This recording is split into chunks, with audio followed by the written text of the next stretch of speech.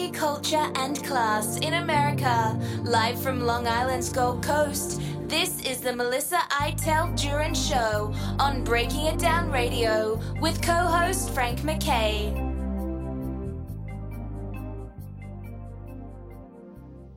I'd like to welcome everyone to the Melissa Iteld Jurin Show. Frank McKay here with the owner of the Melissa channel, and we'll be telling you about that on Roku and Amazon Fire and so many other things. So if you have content and you want to pitch it, you got to pitch it to Melissa. You can go to melissaiteldjurin.com, and I assure you, when it's all up and set and running, it's going to be very entertaining. Be able to watch her on TV, not only on video, on on computer, and here on 124 different outlets. The multimedia mogul at this point, Melissa Iteld Jurin, is our host each and every week. And binge listen to a whole bunch of things, cherry pick, and you could hear so many different things. Melissa, how are you?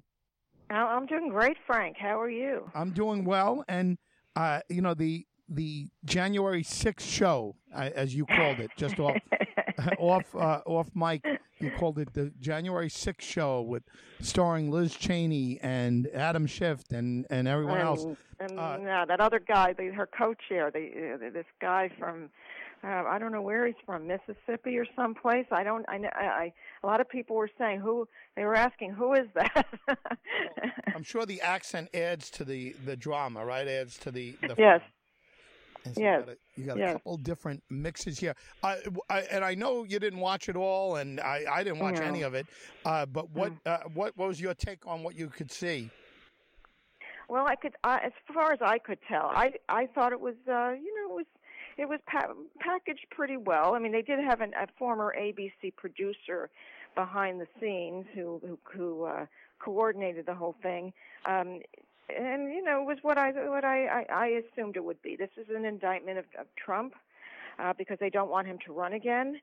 I mean, it isn't important because we were shown footage of scenes that actually occurred that were not made public at the time, and they were in their raw splendor with all the the assembled people who broke into the Capitol. It must have been quite a scene then, and if I had been there, I think I would have been scared out of my wits.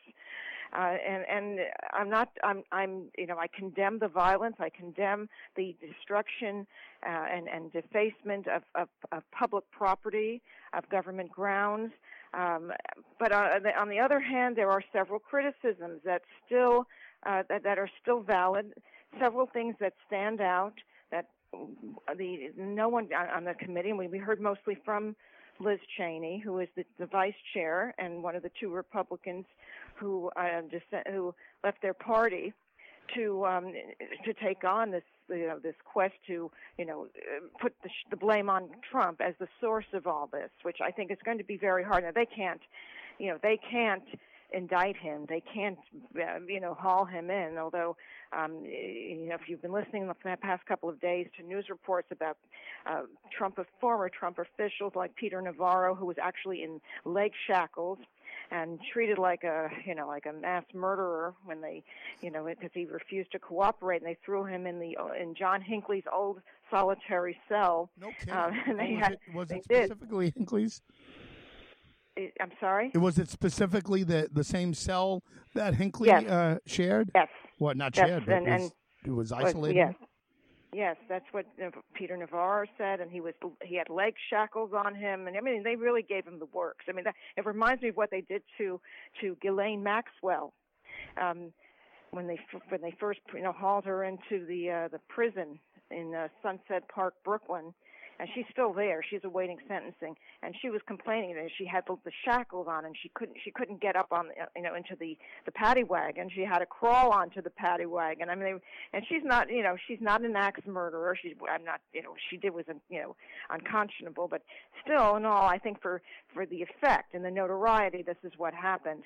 But yes, I think they showed a very telling portrayal of of the mayhem and the ensuing violence. And yeah, some of these people did not look. These were not savory characters. They were unsavory at to say the least. I mean, these were rednecks.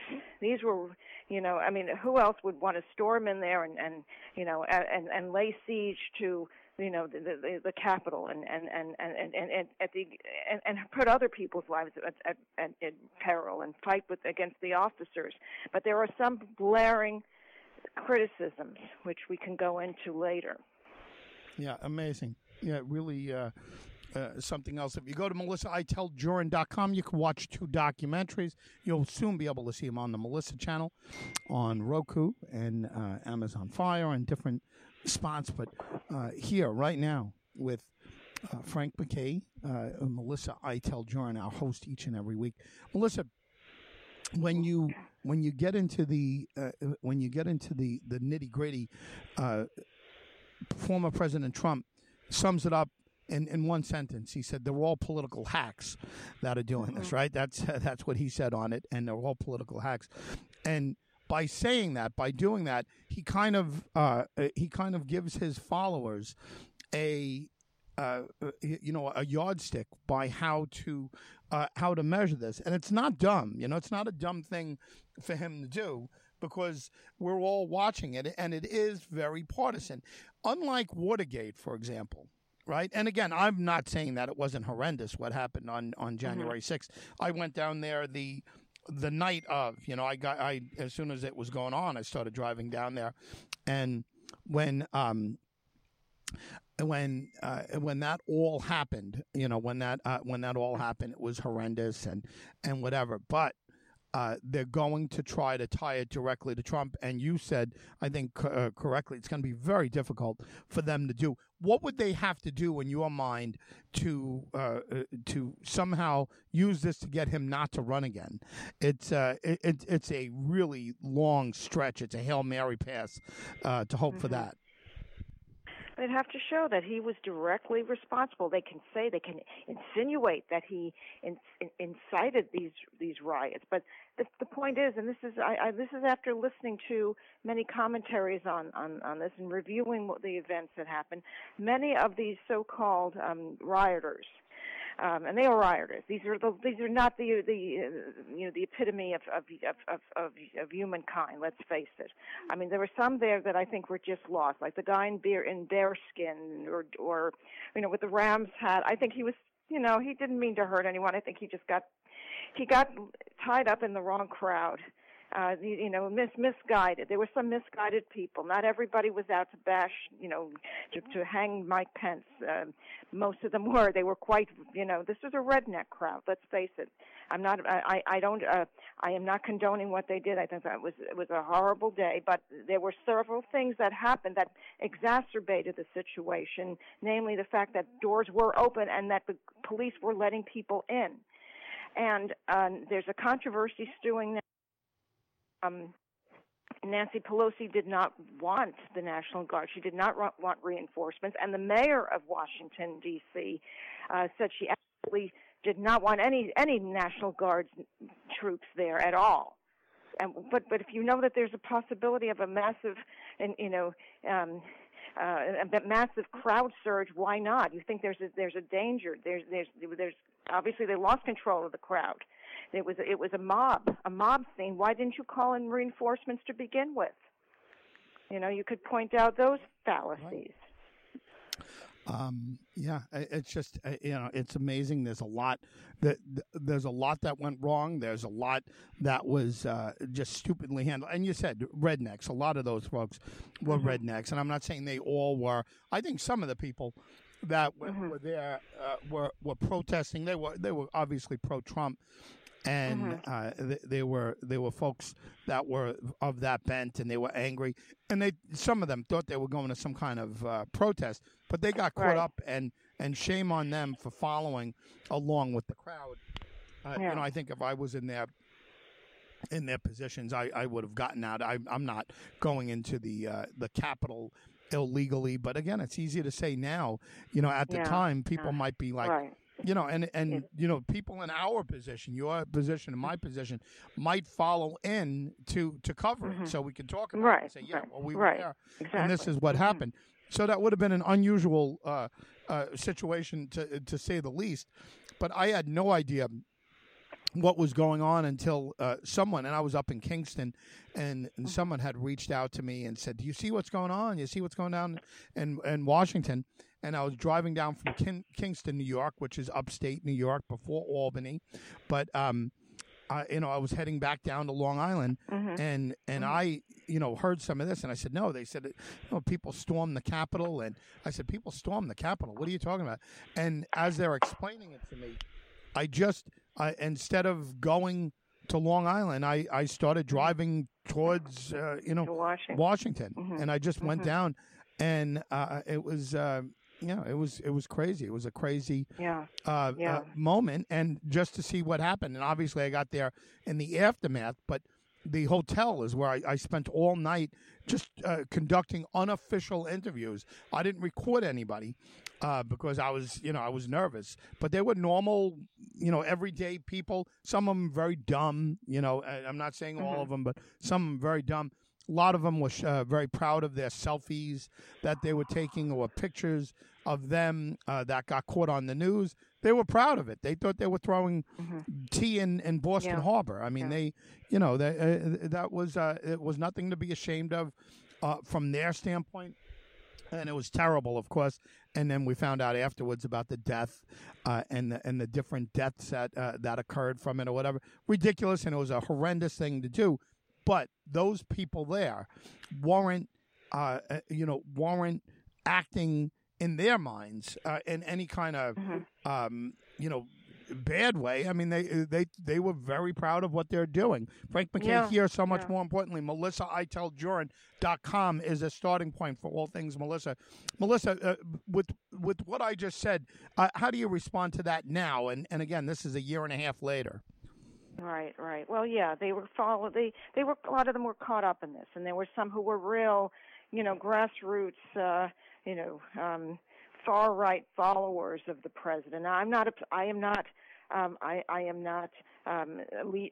relieving the president of any responsibility. He should have called right off the bat. He should have said, stop this stop this. This is not going to lead to anything. He should have said something. He may have, he probably did. Incite them with his words, because this was January 6th. The election had already been decided a couple of days after November 3rd, 2020, and we were we were bombarded with all these with the Trump camp saying, "Oh, the election was stolen," and you had Giuliani and the woman attorney, I forget her name. They were on every other moment. They were holding a press conference. Then it's time to. We've got the goods on this. This has all been stolen, and I mean, was there any any foul play with the election? It's possible, but Biden did have he won the election, and I mean, if you're going to base it, I know on some fantastic belief that the machines were the machines were sabotaged, and you know what? I think the president wasn't listening to the American people at that time. Many people who were interviewed, and I'm not saying that's a 100% validation of Biden's election. Many people were saying, "I'm not voting for Trump," or "I voted for Trump," or "I hope anybody but Trump." You could tell the tide was turning at that time. That's why Biden got elected. And he did have, he had enough of a majority, plurality to win the election, no doubt about it. But elections are won and they're lost. Jimmy Carter suffered an embarrassing defeat when Ronald Reagan had that landslide. But yet Jimmy Carter didn't say, "Well, my election was lost because they cheated." They, right. He knew he had he knew the day before that things were not going to go his way, and when it happened, he graciously, conceded, and he went back to planes, and, I'm sure he felt bad. But he didn't start saying, Ronald Reagan, I'm going after Ronald Reagan. We're going to, let's break into the Capitol. I mean, this is unbecoming of a president, and because he wanted to hold on to his power, he couldn't accept the fact that the people spoke, that this was whether or not you could even prove that these voting machines were sabotaged. That's been hard to even prove. And then to take on the Secretary of State in Georgia and the governor, it's just absurd. It's really absurd. And look what's happened to Giuliani. His reputation, I think, is in the bucket. Very interesting. And one of the things that I pointed out to people was Lindsey Graham and his actions on that particular day, right after the whole thing happened. What he said, and I'm paraphrasing, but just to set the stage a little, Lindsey Graham, senator from South Carolina, one of the best friends of John McCain, the late great senator John McCain, war hero. Lindsey Graham was his best friend, and I knew that from McCain directly. And Lindsey Graham I've met several times, but he was also very supportive of President Trump, which, by the way, a lot of people were like, "Hey, how could you do that? Your best friend is McCain, and President Trump before he was president, crushed McCain with all kinds of things and said terrible things and whatever." But what Lindsey Graham became known as over 4 years was at worst. Worst. Worst is hard to examine, but at best, he was an apologist for Trump, for President Trump. Right? Anything that Trump did, it was okay, and he backed him up. And the worst, who knows? What that ceiling is on what would be the worst that Lindsey Graham would be accused of. But let's go with the Trump apologist. He became one of President Donald Trump's very most ardent supporters. And on January 6th, what he said is that when the election came in and they said we got thousands, tens of thousands of things, or hundreds of thousands of examples of fraud, and Lindsey Graham said, "Okay, get them to me," and they didn't. And then he says, "Okay, well, can you get me 10,000?" And again, I'm paraphrasing. I don't know in what denominations they went down or whatever. And he says, "Okay, get me 1,000." You can't get me 1,000. Get me 100. All right, get me one example. And this is Lindsey Graham saying this that night, right? Get me one example of blatant fraud, and let us see it. Let's see what it is. And I couldn't get that one. There was no examples of blatant fraud. Now, I know people listening are going to say, "Oh, no, we got great fraud and all this." All right, well, but I'm not saying this. Lindsey Graham said this. So when he said it, he kind of poked holes in just about everything that the president was saying and Mayor Giuliani was saying and everything else. I don't know if do you remember Lindsey Graham saying all of that, Melissa? He certainly said a lot. Yeah, right. And he was a big supporter of President Trump. So I know. Carried a certain amount of credibility, a tremendous amount of credibility. Exactly. It did, yes. But that's what you have. You have Republicans now. Most of the party is dominated by support for Trump. I mean, they are beholden to him. They still see him as head of the party. And I don't know if that's a good thing, because they're taking an awfully big chance. And I know he'd love to run again, but I mean, if he gets indicted, I don't know how easy or hard that will be to indict him on. He's already, he and his family are already going to be. They already have to appear for depositions. That may be barking up the wrong tree. They may encounter another loss, yet again. They should just turn away from him and look to other people in the party. Well, listen, that being said, the reason there's support of former President Donald Trump in the Republican Party is that he's popular with the people. Out here in Suffolk County, I think his numbers are still 60% approval. That's in my county. Your county's a little more left, but I'll bet you anything. Yes. Among Republicans, tremendous support. And by the way, 70% of Republicans, if you just take everybody else out, I'm talking 60% were of everybody, of voters out here in my district, parts of Suffolk County, his numbers are like 60%. Certainly not, when you add everybody in all across Suffolk County. But if you take the numbers of Suffolk County Republicans and who consider themselves supporters of Trump, it's over 70%. That's a tremendous number, and that's why they can't move away from him. They can't turn around and say, "Hey, to hell with you. We're not dealing with you anymore." If they do that, they're dead. I mean, you can't. He's gonna. If he goes on the warpath, or if he ever ran as an independent, which is what I originally wanted him to do. If Trump does that, then the Republican Party is finished. So they've got to handle this with kid gloves. It's a very, very dangerous situation for them because they have a chip shot in 2024 if they're just unified, right? I mean, the average gas price right now, the average gas price in New York State is $5.05.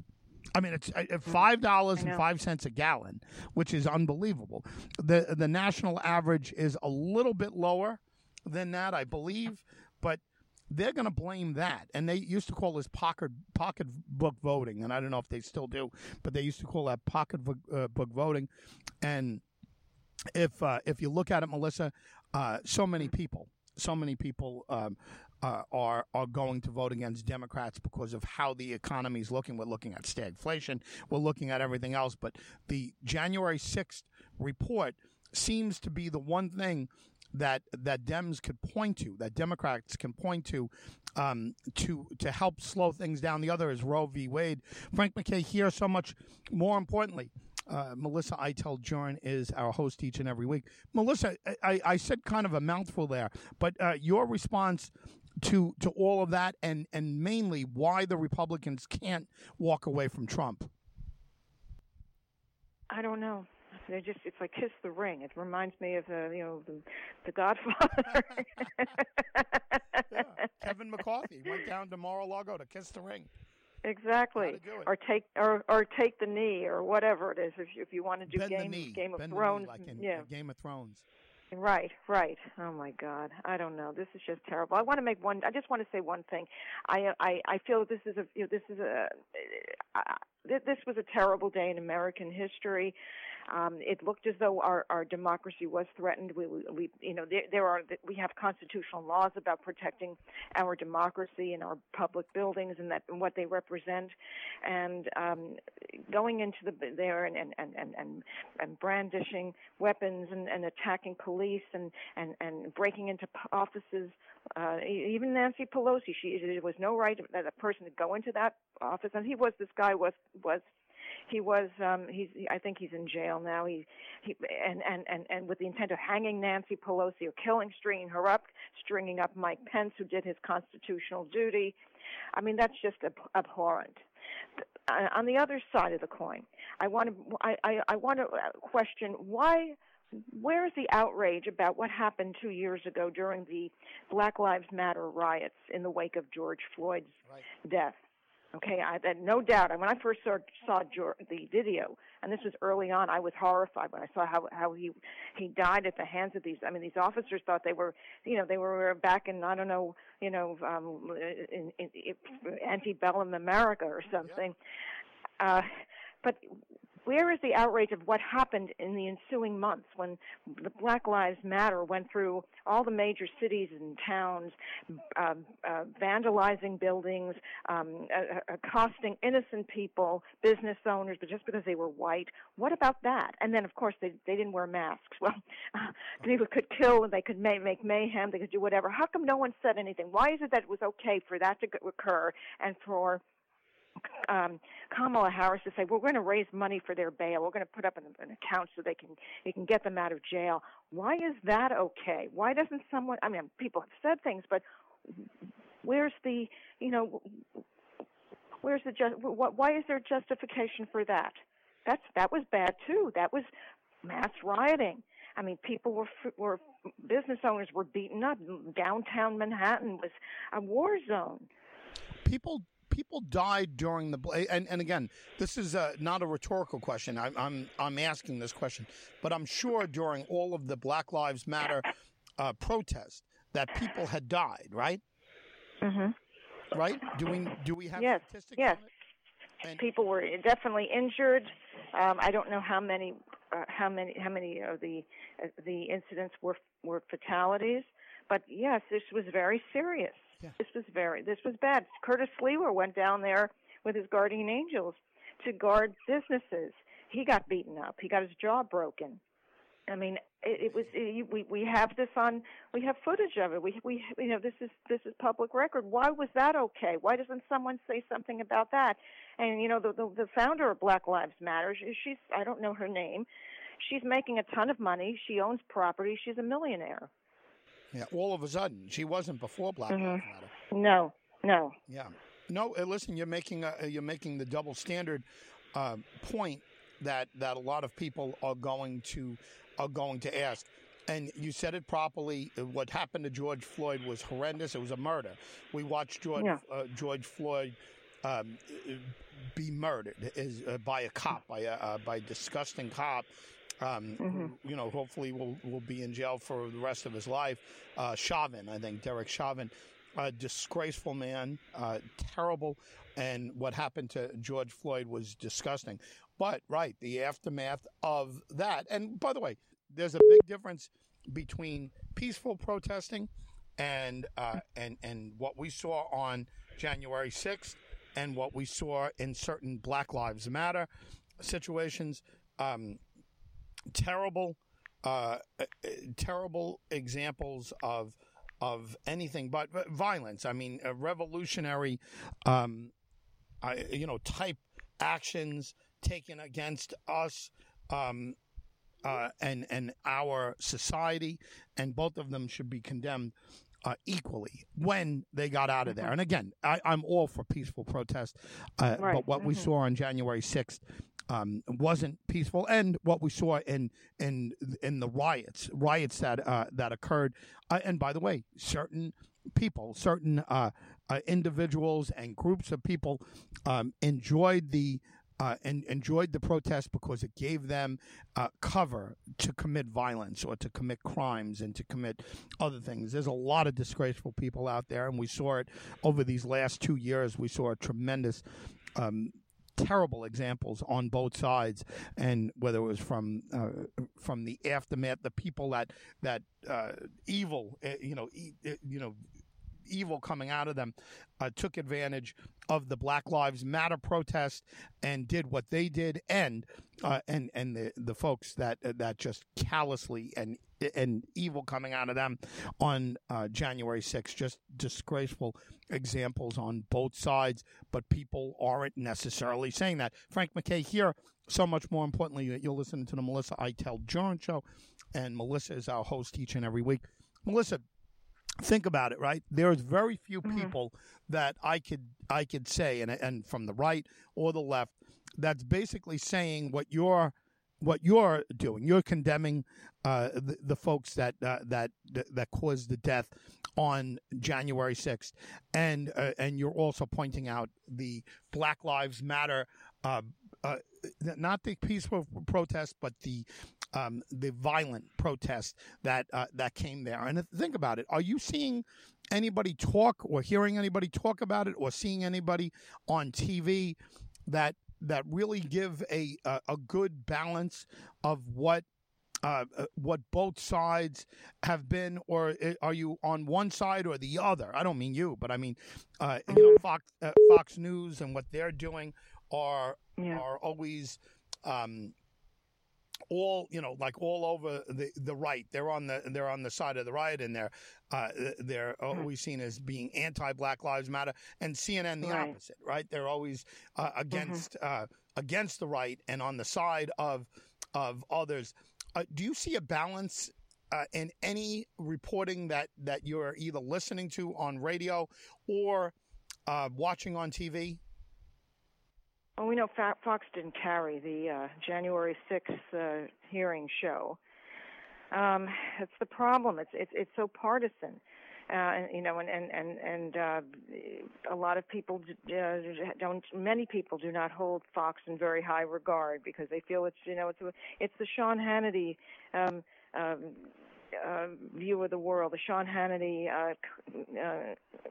Tuckerson view of the world, and it's a tainted view. If you believe that, and you probably feel that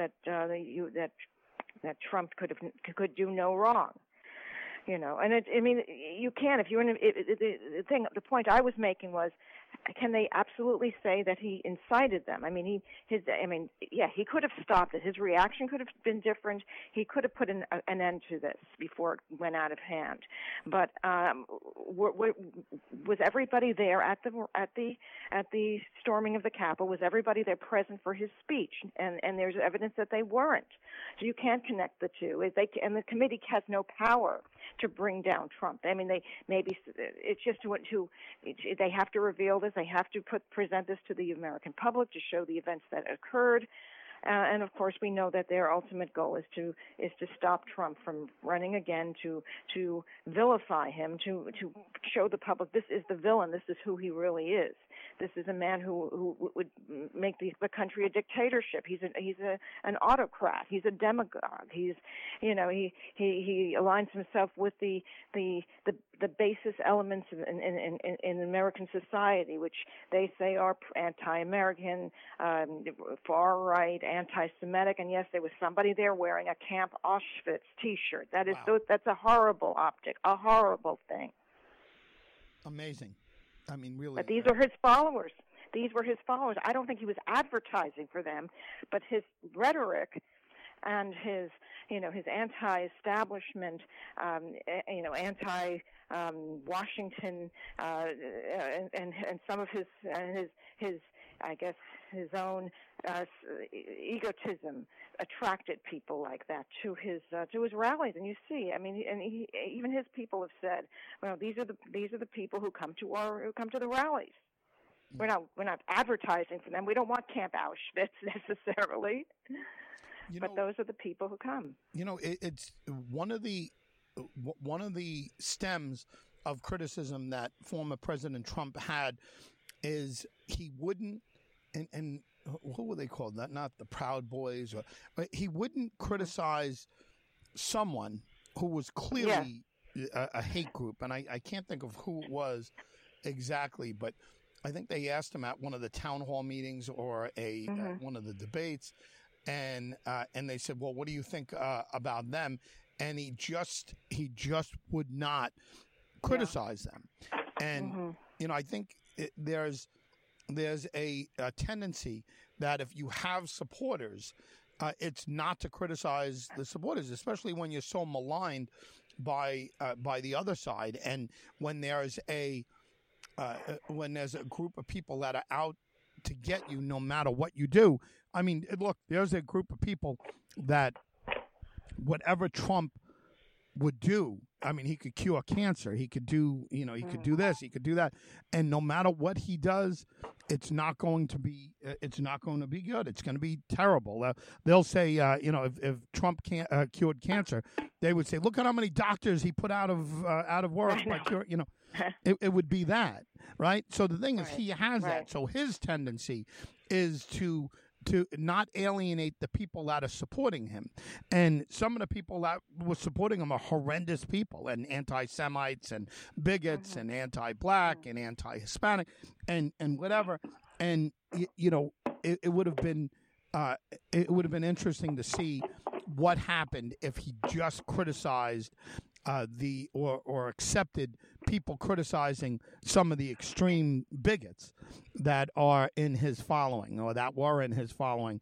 And I don't think he would have lost much support, to be honest with you. I don't think there would have been a lot of people going nuts on him if he would have done that.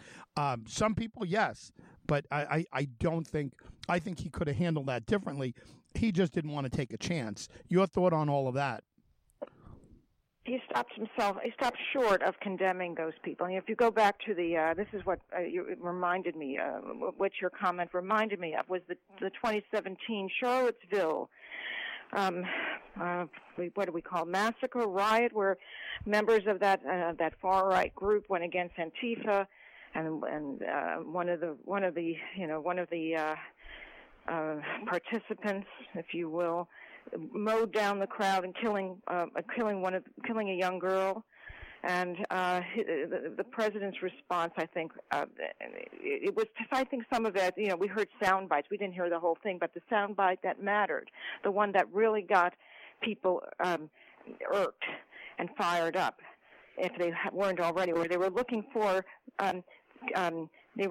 some kind of justification for their hatred of him, was when he said there were some good people there were some bad people there. And then then we heard Joe Biden say, "Oh, this is awful. This is just, this is unconscionable." I don't know if he used those words, but he claimed that that's what made him decide to run for president. He was happy in retirement. I don't know. I think maybe his family egged him on. The other day he took a stumble when he was. I didn't know that. I don't know if he was. Yes, I don't know if he was descending Air Force One or walking up. He took a stumble again, which is a reminder of, his health, his age. I don't know if his wife put him up to this. I don't know I'm sure everybody had a say and said, "You've got to run," or he just decided, "I'm going to run. I'm not going to sit home all day in my basement." But that was the turning point. And I think from day one, from the time he took the inaugural oath, the media has been against him, and large swaths of the population have. And he doesn't want to lose supporters, and the Democrats are no better. They don't want to lose supporters. That's why they didn't say anything. They didn't condemn the violence from Black Lives Matter. It's all about voters, and if we could even go one step further with the immigration problem, with the mass exodus from the usual suspected countries. There's a border. We have a border emergency. People are coming en masse to our border, and the Democrats, want to give them driver's licenses and carte blanche voting. All kinds of yes, money. Everything. Yeah, because what does it mean? Potential Democratic voters. I'm saying it. Nope. Neither party is lily white. If you're going to condemn the Republicans, there's a lot there that I have to criticize because of this allegiance to Trump and this unwillingness to move on and to start harping on abortion. I'm not a fan of abortion. I don't like it. This is a big division in our country, very divisive situation. But I don't like it. I see it as murder. If you're going to take it as far as late term abortion, that's murder in my opinion. The whole thing is distasteful. But your Democrats are no better. Everybody's out for power. The Democrats are in power, and look where our country is. Yeah, amazing. It's. It comes down to politics and very partisan politics, and it brings us right back to where we started. And a good place to end is on the January 6th hearing, the show, January 6th show, as you would put it, starring Liz Cheney and Adam Schiff and a bunch of other folks. So, Ann B. Davis is Alice. And so it is a show for sure. And again, I'm not minimizing what happened there. It was terrible. What happened on January 6th, and I was down there, and I saw the callousness of the people not caring about about anything that could happen, not understanding the severity. Give us a final word, at least for now. I'm sure we'll be talking about this in the future, but what do you think we're going to see in the next few days, weeks? How long is this going to go on?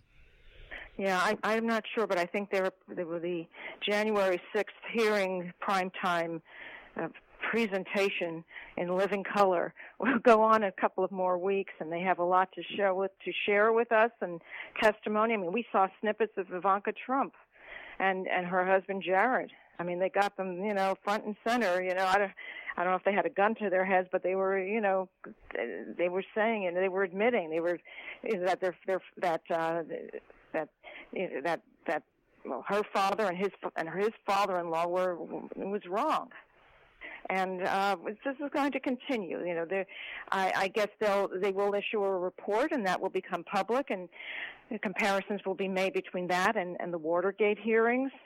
And they want to sear this into our memory, and it will be taught, and it will be a lesson about the fragility of our democracy and how we have to protect against mob rule, and we have to cherish and abide by the rule of law that our founding fathers put into place, because we function by law and order. We function by a constitution. Thank you for listening each and every week. We'll talk to you next week on the Melissa Eitel Jurin Show.